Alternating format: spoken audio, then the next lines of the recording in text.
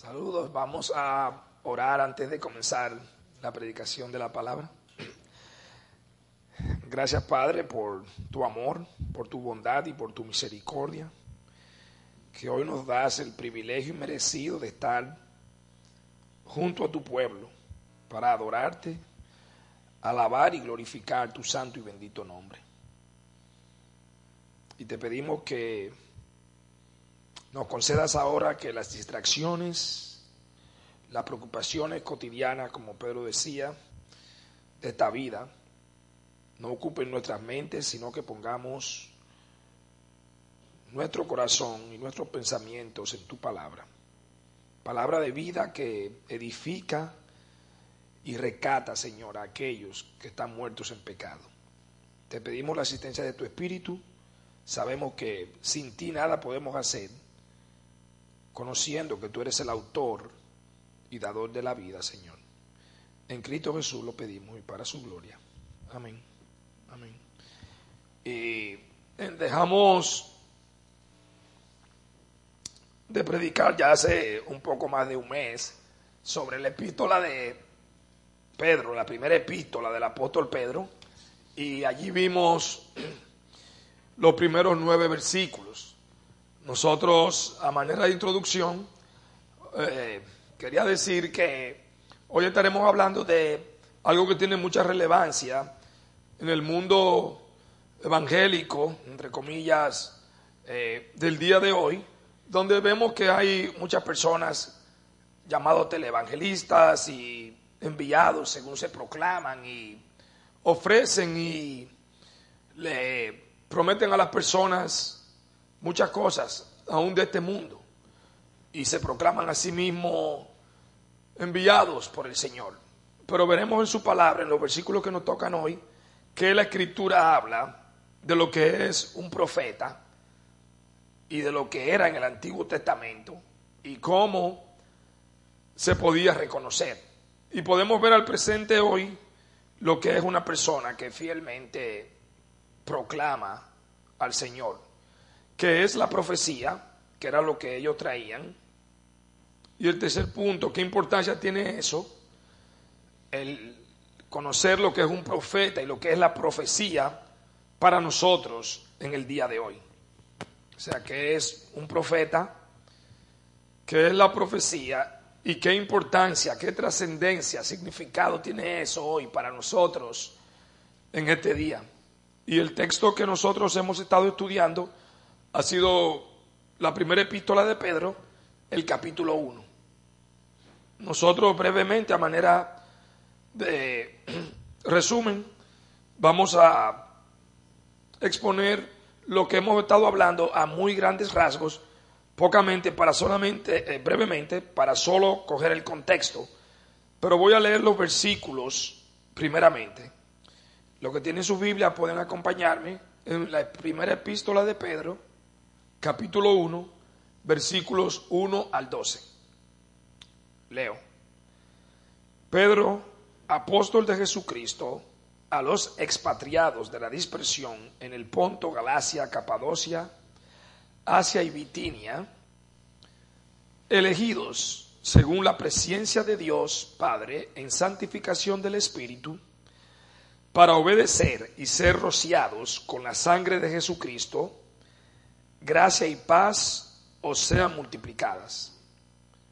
Bendito el Dios y Padre de nuestro Señor Jesucristo, que según su grande misericordia nos hizo renacer para una esperanza viva, por la resurrección de Jesucristo de los muertos, para una herencia incorruptible, incontaminada e inmarcesible, reservada en los cielos para vosotros, que sois guardados por el poder de Dios mediante la fe, para alcanzar la salvación que está preparada para ser manifestada en el tiempo postrero, en lo cual vosotros os alegráis, aunque ahora por un poco de tiempo, si es necesario, tengáis que ser afligidos en diversas pruebas, para que sometida a prueba vuestra fe, mucho más preciosa que el oro, el cual aunque perecedero se prueba con fuego, sea hallada en alabanza, gloria y honra cuando sea manifestado Jesucristo, a quien amáis sin haberle visto, en quien creyendo, aunque ahora no lo veáis, os alegráis con gozo inefable y glorioso, obteniendo el fin de vuestra fe, que es la salvación de vuestras almas. Estos son los versículos del día 12 que voy a leer ahora, que tocaremos hoy, después que yo haga una breve explicación de lo que hemos cubierto en la epístola. Versículo 10. Los profetas que profetizaron de la gracia destinada a vosotros, inquirieron y diligentemente indagaron acerca de esta salvación, escudriñando qué persona y qué tiempo indicaba el Espíritu de Cristo que estaba en ellos, el cual anunciaba de antemano los sufrimientos de Cristo y las glorias que vendrían tras ellos. A estos se les reveló que no para sí mismos, sino para nosotros administraban las cosas que ahora os son anunciadas, por los que os han predicado el Evangelio por el Espíritu Santo, enviado del cielo, cosas en las cuales anhelan mirar los ángeles. Y como les decía, hemos tocado esta epístola que el apóstol Pedro le escribe a hermanos que se encuentran dispersos en varias regiones de Asia. Y ellos están pasando por aflicción y sufrimiento, hostilidad por causa de su fe. Él les escribe para alentarlos, para estimularlos en medio de la aflicción a que perseveren, en medio del sufrimiento, a que persistan en fidelidad siguiendo a Cristo. Y les explica que el sufrimiento que ellos padecen tiene un propósito de parte de Dios de purificarlos en su fe, de hacerlos crecer, de conformarlos a la imagen de Cristo. Y eso produce en ellos gozo al ver un propósito divino en medio del sufrimiento, de forma que ellos no se sienten desorientados, confusos, a pesar de la aflicción. Y les explica que el propósito o la finalidad de su fe persistir en medio de la aflicción es la salvación de sus almas. Hay un propósito, Dios los está guiando y los está llevando a ese fin para el cual Dios los ha salvado, que era llegar ellos perseverando en su fe al día final, ya sea que Cristo viniese a buscarlos en su segunda venida o ellos murieran y fueran a la presencia del Señor. Y en ese contexto, el apóstol pasa a estimularlos sobre los versículos 10 al 12, que es lo que hoy estaremos tocando. Y en el versículo 10, voy a leer de nuevo. Los profetas, les habla, que profetizaron de la gracia destinada a vosotros, inquirieron y diligentemente indagaron acerca de esta salvación. El apóstol cambia de enfoque y ahora les habla de la procedencia, de lo que Dios había revelado a través de sus santos siervos por medio de su palabra en el Antiguo Testamento, las cosas que ellos estaban viviendo. Y eran profetas, llamados profetas, que lo importante sería ver que es un profeta desde el punto de vista de Dios. Y era un llamado por Dios, era una posición dada por Dios. Ese sería el primer punto. También se les llamaba siervos de Dios en algunos textos del Antiguo Testamento y videntes, porque Dios con su espíritu les mostraba a través de diferentes manifestaciones las cosas que iban a ocurrir. de forma que ellos plasmaban en la palabra de Dios, inspirado por el Espíritu, cosas que nadie más podía conocer.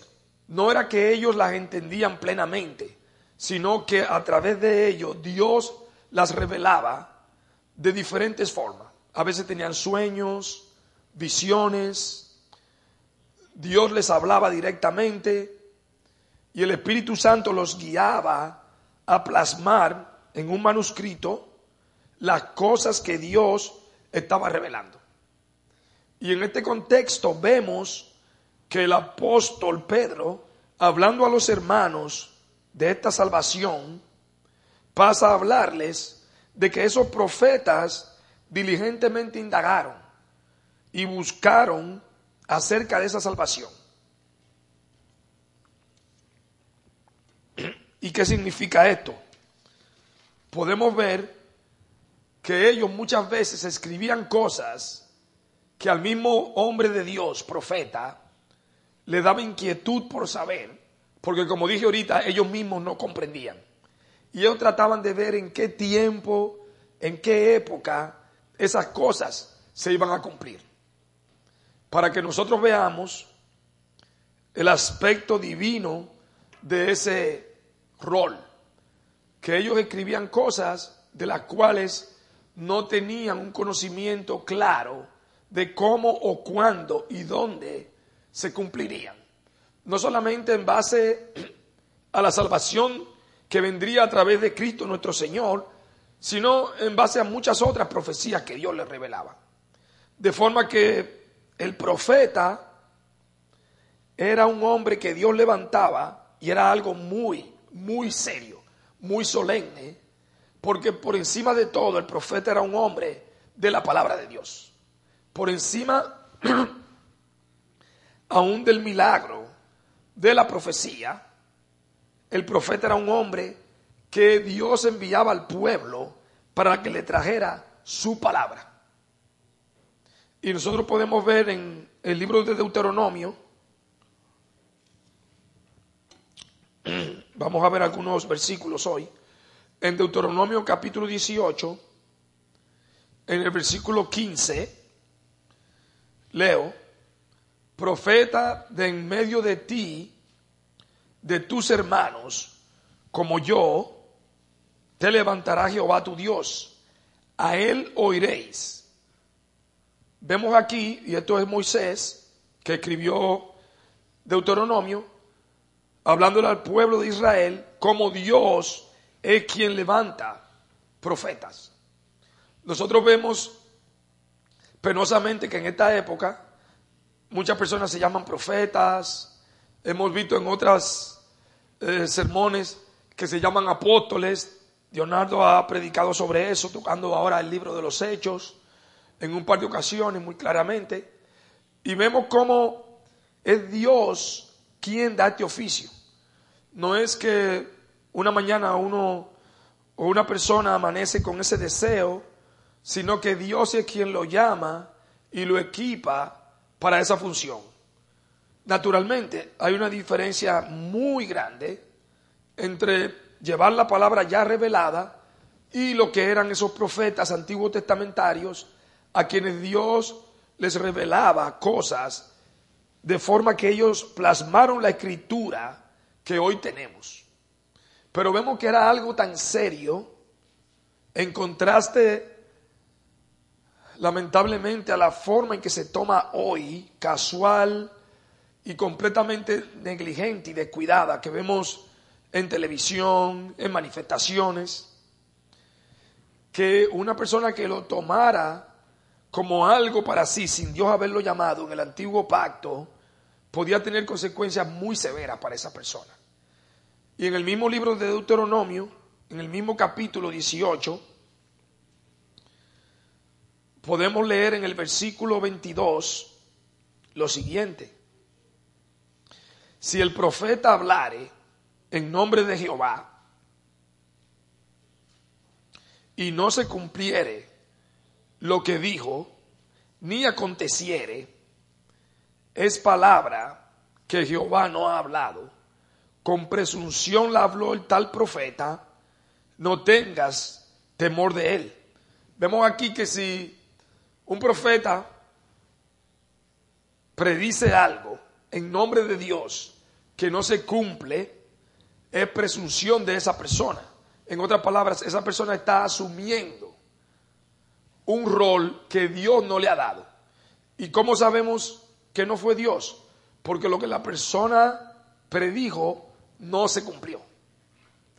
Y nosotros vemos hoy, penosamente, que muchos predicen el fin del mundo. Han habido casos muy conocidos de predicciones del fin del mundo donde los seguidores de esas sectas han dejado de hacer muchísimas sus vidas regulares para abandonarlo todo y tratar de prepararse para la venida del Señor. Hubo un señor que tenía un programa de radio muy conocido y él predijo en más de una ocasión la venida de Cristo. Y personas que escuchaban ese programa radial por muchos años dejaron y se prepararon para dejarlo todo. Y ellos trataron de anunciar eso a través del país entero. Y llegó el día y no pasó nada. Él volvió y cambió la fecha, pero tampoco pasó nada. De forma que en eso nosotros veíamos que la persona no estaba recibiendo una profecía que venía de Dios. No solamente vemos que el Señor en su palabra dice que es presunción, sino que aún le pone una consecuencia directa a aquellos que asumen ese rol. Y voy a leer para eso en el mismo libro de Deuteronomio, 5 capítulos atrás, en el capítulo 13, Deuteronomio capítulo 13, versículos 1 al 5. Cuando se levantare en medio de ti profeta o soñador de sueños y te anunciare señal o prodigios, y si se cumpliere la señal o prodigio que él te anunció diciendo, vamos en pos de dioses ajenos que no conociste y sirvámosles, no darás oído a las palabras de tal profeta ni a tal soñador de sueños, porque Jehová vuestro Dios os está probando para saber si amáis a Jehová vuestro Dios con todo vuestro corazón y con toda vuestra alma. En pos de Jehová vuestro Dios andaréis, a él temeréis, guardaréis sus mandamientos y escucharéis su voz. A él serviréis y a él seguiréis.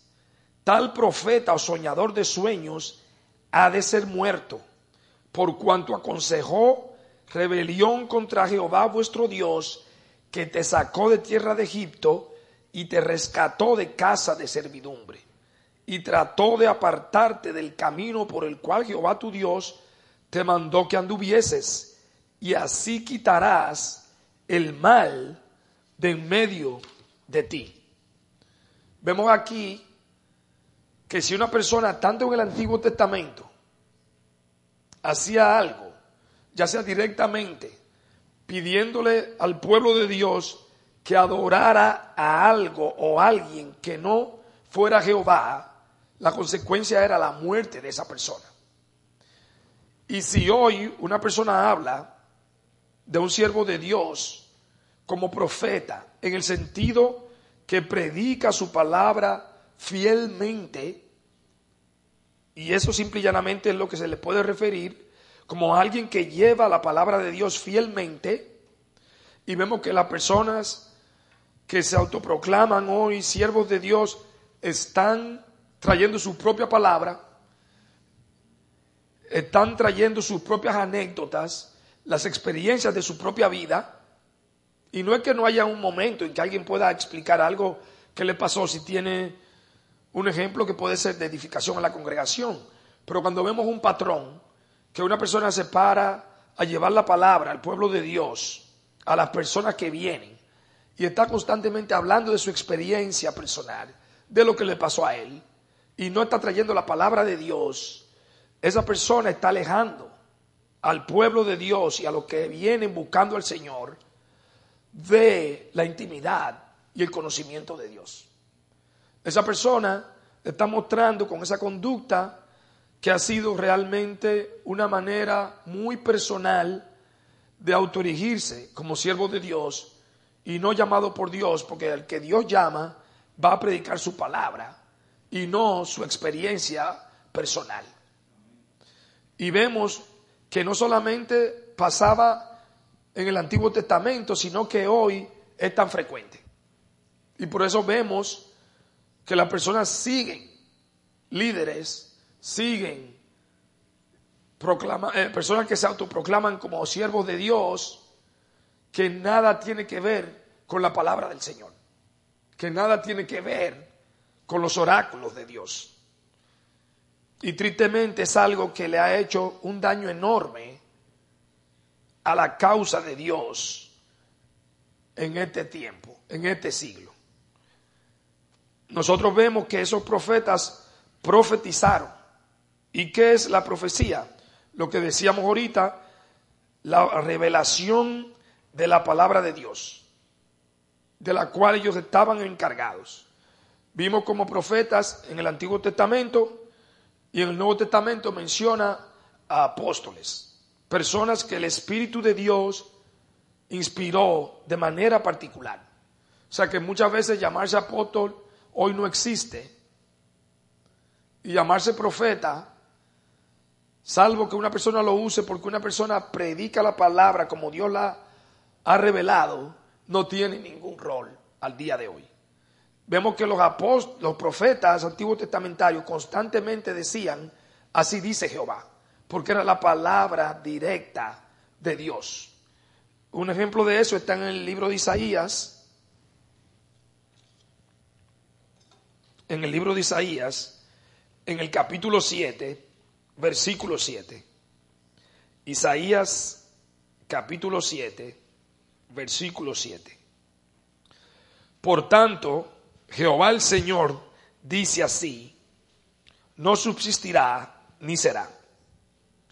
Y no hay que buscar ese texto en contexto, sino lo que queríamos traer era cómo Isaías el profeta habla directamente en el nombre de Jehová. Habla directamente en el nombre del Señor. Otro ejemplo lo tenemos en otro de los profetas mayores, Ezequiel. En el libro de Ezequiel, capítulo 12, versículo 28. Ezequiel 12, 28. Diles, por tanto, así ha dicho Jehová el Señor, no se tardará más ninguna de mis palabras, sino que la palabra que yo hable se cumplirá, dice Jehová el Señor. Los profetas hablaban directamente en el nombre de Dios, trayendo su palabra, confrontando muchas veces al pueblo de Israel con una palabra dura y difícil, muchas veces de juicio, a costa aún de sus propias vidas. Vemos que el contraste de eso con lo que nosotros vemos hoy, donde a la persona se le promete mucho bienestar y se le promete prosperidad material, dista mucho de lo que la Escritura habla para nosotros al día de hoy. Y es ahí donde nosotros podemos darnos cuenta de quién es un falso y un verdadero profeta conforme a lo que Dios ha revelado en su palabra. De forma que tan profundo es lo que Dios nos ha dejado plasmado, como decíamos inicialmente, que muchos de los profetas no entendían las cosas que Dios les estaba revelando. Y un ejemplo de eso lo tenemos en el libro de Daniel.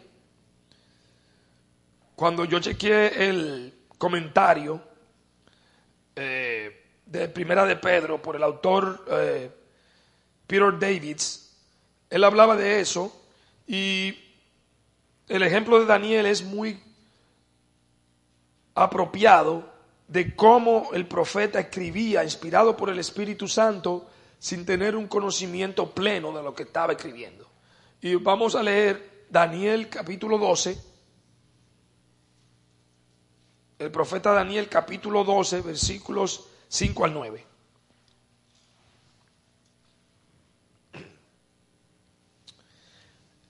Y yo, Daniel, miré, y he aquí otros dos que estaban en pie, el uno a este lado del río y el otro al otro lado del río.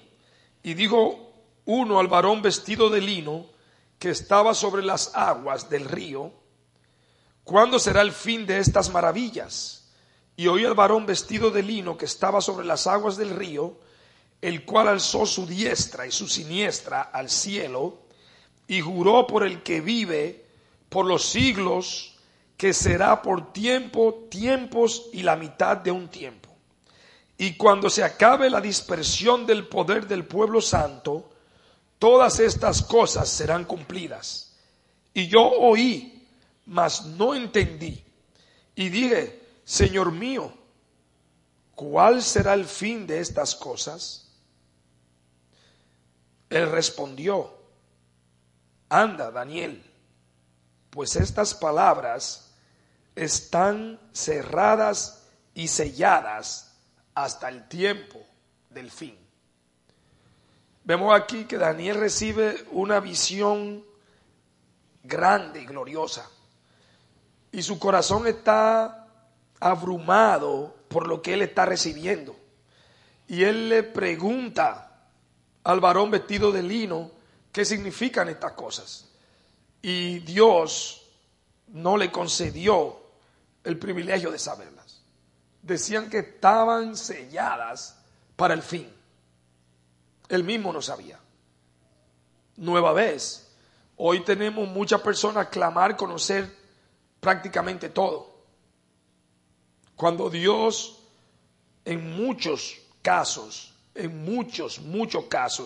no les revelaba a sus propios profetas que él utilizó para escribir la escritura, las cosas, el significado, el cumplimiento, el tiempo y la época, a pesar de que ellos indagaron diligentemente, como dice el versículo.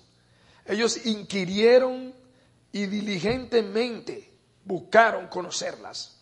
Y Dios, en su soberana voluntad, no les reveló detalles y pormenores de esas verdades gloriosas a hombres fieles y que dieron sus vidas por Dios.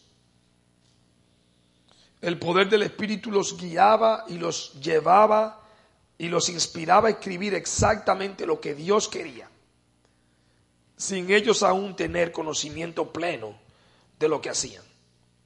Entonces hemos visto lo que es un profeta antiguo testamentario.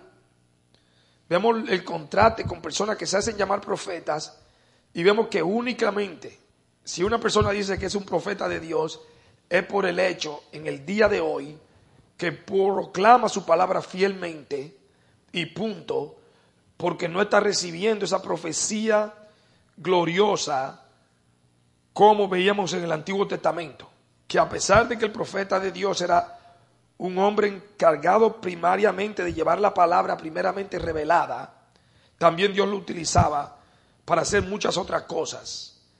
Pero el centro era ser fiel a la palabra de Dios.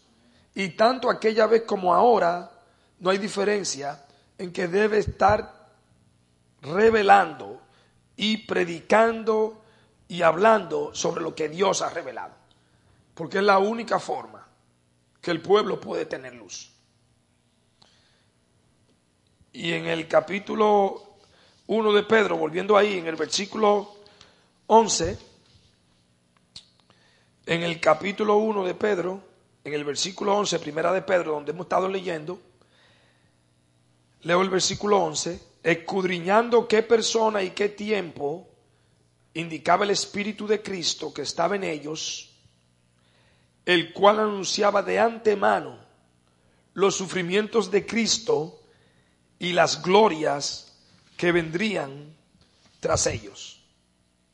Y aquí tenemos en este versículo algo que sé que a muchos de ustedes les vendrá a la mente, que es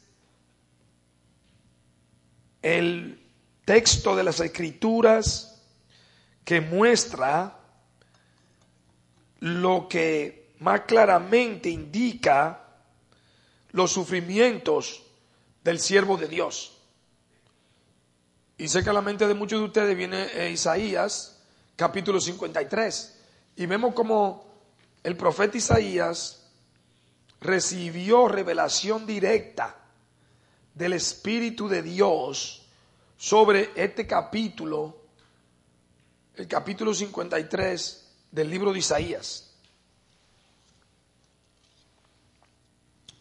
que es algo incomprensible cómo Dios le reveló con tanta claridad al profeta las cosas que nuestro Salvador habría de sufrir.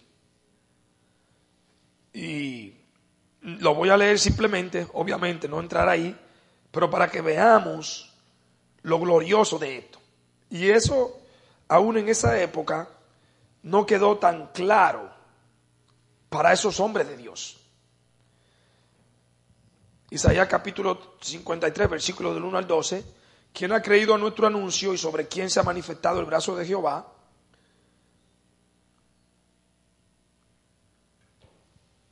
Subirá cual renuevo delante de él y como raíz de tierra seca, no hay parecer en él ni hermosura.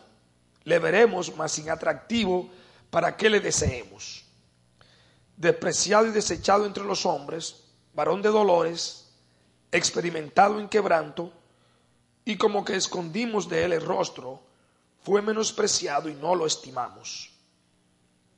Ciertamente llevó él nuestras enfermedades y sufrió nuestros dolores, y nosotros le tuvimos por azotado, por herido de Dios y abatido. Mas él herido fue por nuestras rebeliones, molido por nuestros pecados. El castigo de nuestra paz fue sobre él, y por su llaga fuimos nosotros curados. Todos nosotros nos descarriamos como ovejas, cada cual se apartó por su camino, mas Jehová cargó en él el pecado de todos nosotros. Angustiado él y afligido no abrió su boca, como cordero fue llevado al matadero, y como oveja delante de sus trasquiladores. Enmudeció y no abrió su boca, por cárcel y por juicio fue quitado, y su generación, ¿quién la contará? Porque fue cortado de la tierra de los vivientes, y por la rebelión de mi pueblo fue herido. Y se dispuso con los impíos su sepultura, mas con los ricos fue en su muerte, aunque nunca hizo maldad, ni hubo engaño en su boca. Con todo eso, Jehová quiso quebrantarlo, sujetándole a padecimiento. Cuando haya puesto su vida en expiación por el pecado, verá linaje, vivirá por largos días, y la voluntad de Jehová será en su mano prosperada. Verá el fruto de la aflicción de su alma, y quedará satisfecho. Por su conocimiento justificará mi siervo justo a muchos, y llevará las iniquidades de ellos. Por tanto, yo le daré parte con los grandes, y con los fuertes repartirá despojos, por cuanto derramó su vida hasta la muerte, y fue contado con los pecadores, habiendo él llevado el pecado de muchos, y orado por los transgresores. Y es largo, pero es algo impresionante.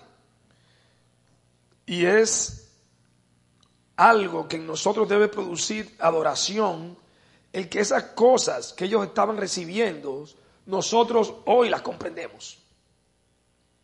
Esas cosas que ellos estaban recibiendo sin un entendimiento claro, nosotros las podemos comprender al ver el cumplimiento en Cristo de esa profecía de una manera exacta, precisa, algo que se escribió 700 años antes de la venida de Cristo. Cómo Cristo cumplió eso de una manera exacta, y nosotros tenemos una comprensión de eso.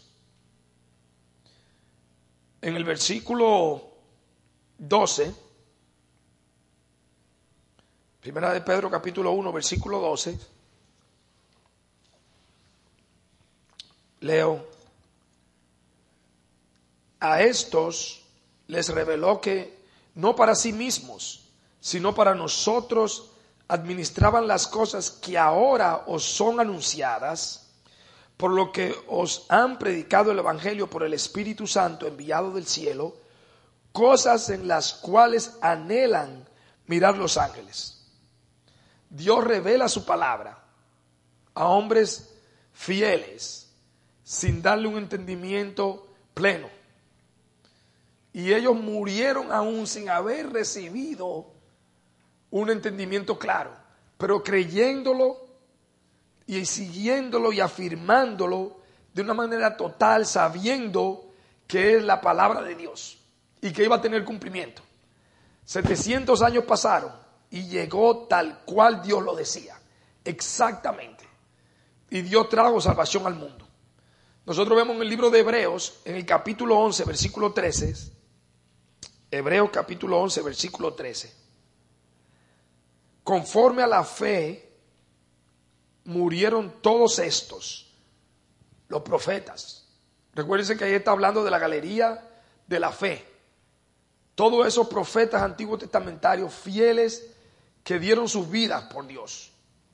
Dice, conforme a la fe, murieron todos estos sin haber recibido lo prometido, esperando ese tiempo de morar en la presencia de su glorioso Salvador y Señor, en paz con el pueblo de Dios, sino mirándolo de lejos, en esperanza, y creyéndolo, y saludándolo, y confesando que eran extranjeros y peregrinos sobre la tierra, porque buscaban esa paz, ese amor en comunión con su Dios y su pueblo, cuando el Señor consumara su promesa. Murieron esperándolo en fe. Y nosotros hoy podemos entender ese cumplimiento. Qué privilegio tan increíble. Nosotros podemos ver la fidelidad de Dios, que su plan es irreversible, infalible, imparable, que nada ni nadie en este mundo lo podrá impedir. Y hermano, eso debe traer consuelo y confort a tu corazón. Nosotros vemos que profetas como Juan el Bautista, un hombre de Dios que por causa de Cristo fue decapitado. Y vemos como Juan, cuando nuestro Señor Jesucristo llega, se siente confundido porque cae en prisión por ser fiel a Dios. Cae en prisión por ser fiel a Dios. Y en Mateo, capítulo 13, versículo 17, nueva vez el Señor hablando de cómo muchos no pudieron ver esa gloriosa venida de Cristo. Mateo capítulo 13, versículo 17, leo: porque de cierto os digo, dice el Señor Jesucristo, nuestro Salvador, que muchos profetas y justos desearon ver lo que veis y no lo vieron, y oír lo que oís y no lo oyeron. No llegaron a ver con sus propios ojos a ese glorioso Salvador que vino a morar entre nosotros. Y ellos anhelaron eso más que sus propias vidas. Y Dios no le concedió ese privilegio. Y le decía de Juan el Bautista, antes de leer el versículo, que habiendo conocido a Cristo, era familia del Señor. Era técnicamente primo de nuestro Señor. Y él, cuando cae preso, se confunde porque estaba anticipando que vendría ese reino de paz con Dios y su pueblo reinando sin estar controlados y perseguidos por sus enemigos. Y cuando él cae preso, se confunde. Un profeta de Dios a quien Cristo le llamó que no había nacido de mujer, uno más grande que él. Y vemos como en Mateo capítulo 11, en versículo 2 al 5, él manda a 2 de sus discípulos a preguntarle a Cristo. Y oigan como dice Mateo 11, versículos 2 al 5.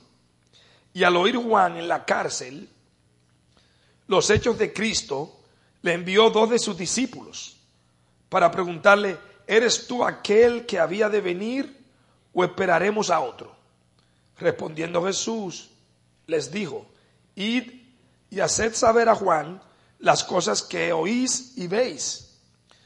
Los ciegos ven, los cojos andan, los leprosos son limpiados, los sordos oyen, los muertos son resucitados, y a los pobres es anunciado el evangelio.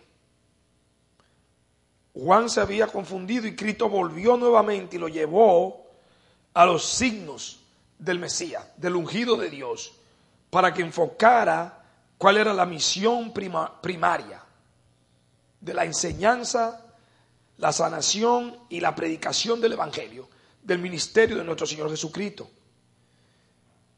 Y vemos una vez más que aún nuestro Señor como profeta, nuestro Salvador, tenía el evangelio, la predicación de la palabra como un punto central.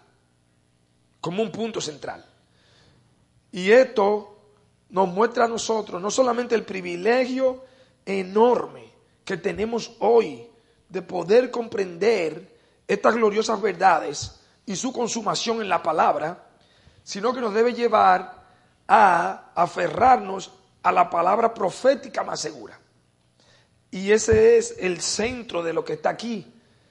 Que sea quien sea que se levante hablando en el nombre de Dios, si no lo hace conforme a la Escritura, no lo está haciendo realmente como Cristo manda. Y debemos huir de ese tipo de mensaje. Por más que la persona sienta o experimente, tiene que estar, y nada malo con sentir o experimentar algo, pero si no está respaldado por la Escritura, no podemos confiar en ello. Y tenemos la historia como muestra tantos casos tristes. En 2 de Pedro capítulo 1, en el versículo 21, miren cómo el Señor nos dice a través del apóstol: porque nunca la profecía, y entiéndase ahí, palabra de Dios, esa profecía es la palabra de Dios, fue traída por voluntad humana, sino que los santos hombres de Dios hablaron siendo inspirados por el Espíritu Santo. Esa palabra nunca vino por hombre, sino por Dios. Entonces eso nos lleva al punto de qué importancia tiene el profeta o la profecía para nosotros, que será el último punto, brevemente. Y el cumplimiento de las profecías es evidente en la historia de cómo Dios ha llevado a cabo su palabra en la persona y Señor de nuestro Señor Jesús, en la persona y obra de nuestro Señor Jesucristo. El cumplimiento supremo de la palabra de Dios está en la venida de nuestro Salvador, que en Él se cumplieron todas esas profecías gloriosas que, si nos vamos atrás, están desde el principio en la palabra de Dios. Desde la caída en el libro de Génesis, en el capítulo 3, versículo 15, en el libro de Génesis, en el capítulo 3, cuando Adán y Eva cayeron en una época donde no había entendimiento de nada de esto en absoluto, en el versículo 15, podemos leer como dice que se levantaría un hijo de la simiente de la mujer que heriría a la simiente de la serpiente en la cabeza, y ésta le heriría en el calcañar, que es una profecía de cuando nuestro Señor Jesucristo daría su golpe mortal en la cruz al vencer a Satanás, que tenía por causa de nuestro pecado el imperio de la muerte. Y cómo eso se cumple en la persona de Cristo al llevar nuestros pecados en la cruz y libertarnos de la esclavitud a Satanás y al mundo. Y cómo el Señor lo profetizaba miles de años atrás. Y es por eso que nosotros debemos de probar los espíritus por la palabra. Alguien puede predicar muy bonito, puede predicar con mucha coherencia, pero si no pasa el filtro de la escritura, no es de Dios. Y es por eso que la función fundamental del profeta, la importancia que tiene para nosotros, es que solamente en función de la palabra de Dios es que una persona puede ser reconocida como un siervo real de Cristo. Pero no solamente la persona, sino nosotros mismos como creyentes, si vivimos a la luz de la palabra, si vivimos a la luz de lo que Dios ha revelado a sus santos siervos. En 2 de Pedro, capítulo 1, versículo 19, 2 de Pedro, capítulo 1, versículo 19,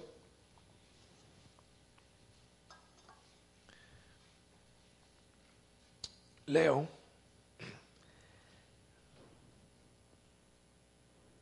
tenemos también la palabra profética más segura, a la cual hacéis bien en estar atentos como a una antorcha que alumbra en lugar oscuro hasta que el día esclarezca y el lucero de la mañana salga en vuestros corazones. La palabra de Dios es más confiable aún que lo que nuestros sentidos están viendo. A veces pasan cosas. En el Antiguo Testamento ustedes recordarán cuando las plagas de Egipto y cuando el mar se tiñó de sangre, los magos y los hechiceros que tenía Faraón lograron duplicar algunas de las señales que Moisés hizo. Al final de los tiempos vendrán portentos y prodigios hechos por la bestia y por Satanás, y muchos lo seguirán. Y nosotros solamente podremos andar en terreno seguro si nos guiamos de la palabra de Dios.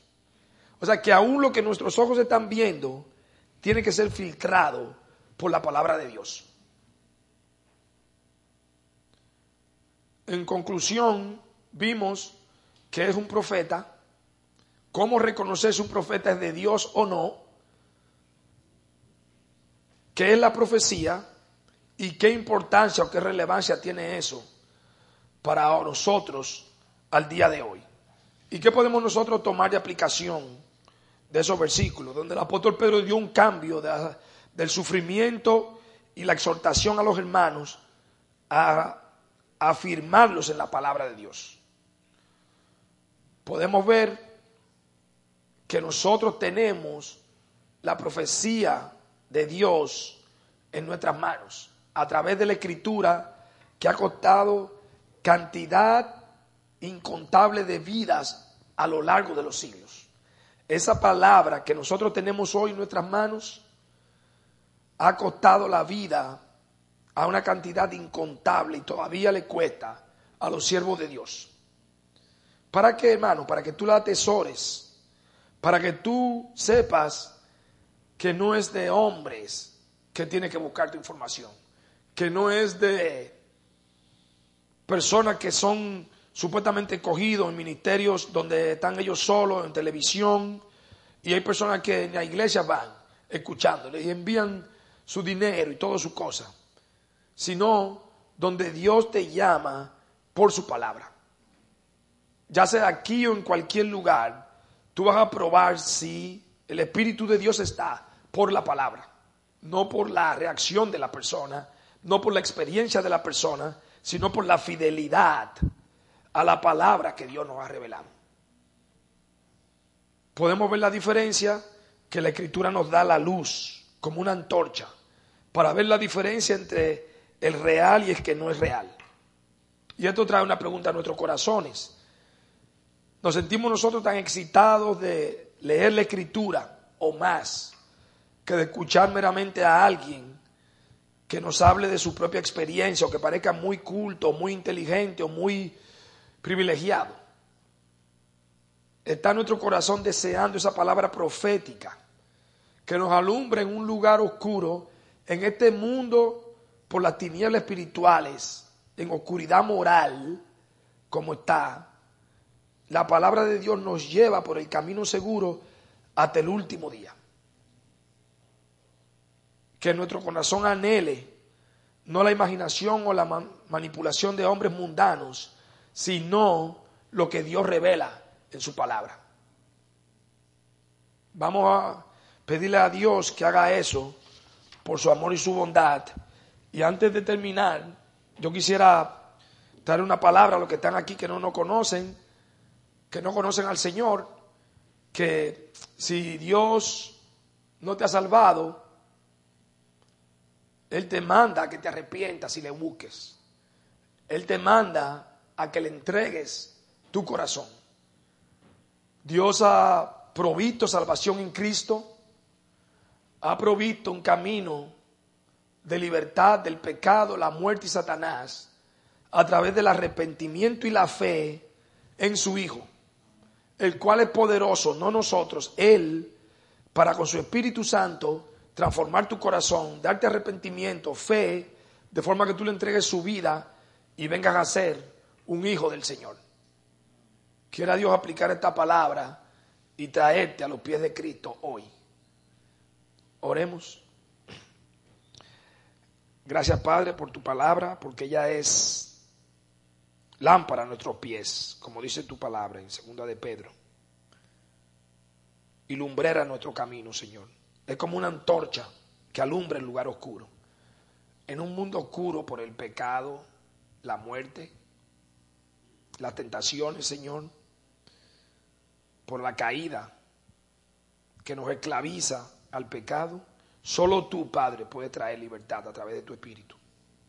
Que tu Santo Espíritu venga con poder y aplique la palabra donde nosotros nos encontramos hoy. A los que son salvos, para edificación, para que revisemos nuestros corazones y hurguemos más en tu palabra y la busquemos con una verdadera sed y deseo de hacerla. Y a los que no te conocen, Señor, que tú los levantes de los muertos, que tu Espíritu obre vida, que el milagro de la salvación dada por ti, Señor, tome lugar y los veamos, Señor, transformados en hijos tuyos. Te amamos y te glorificamos, Padre, y esta misericordia la pedimos en el nombre de Cristo y para su gloria. Amén. Amén.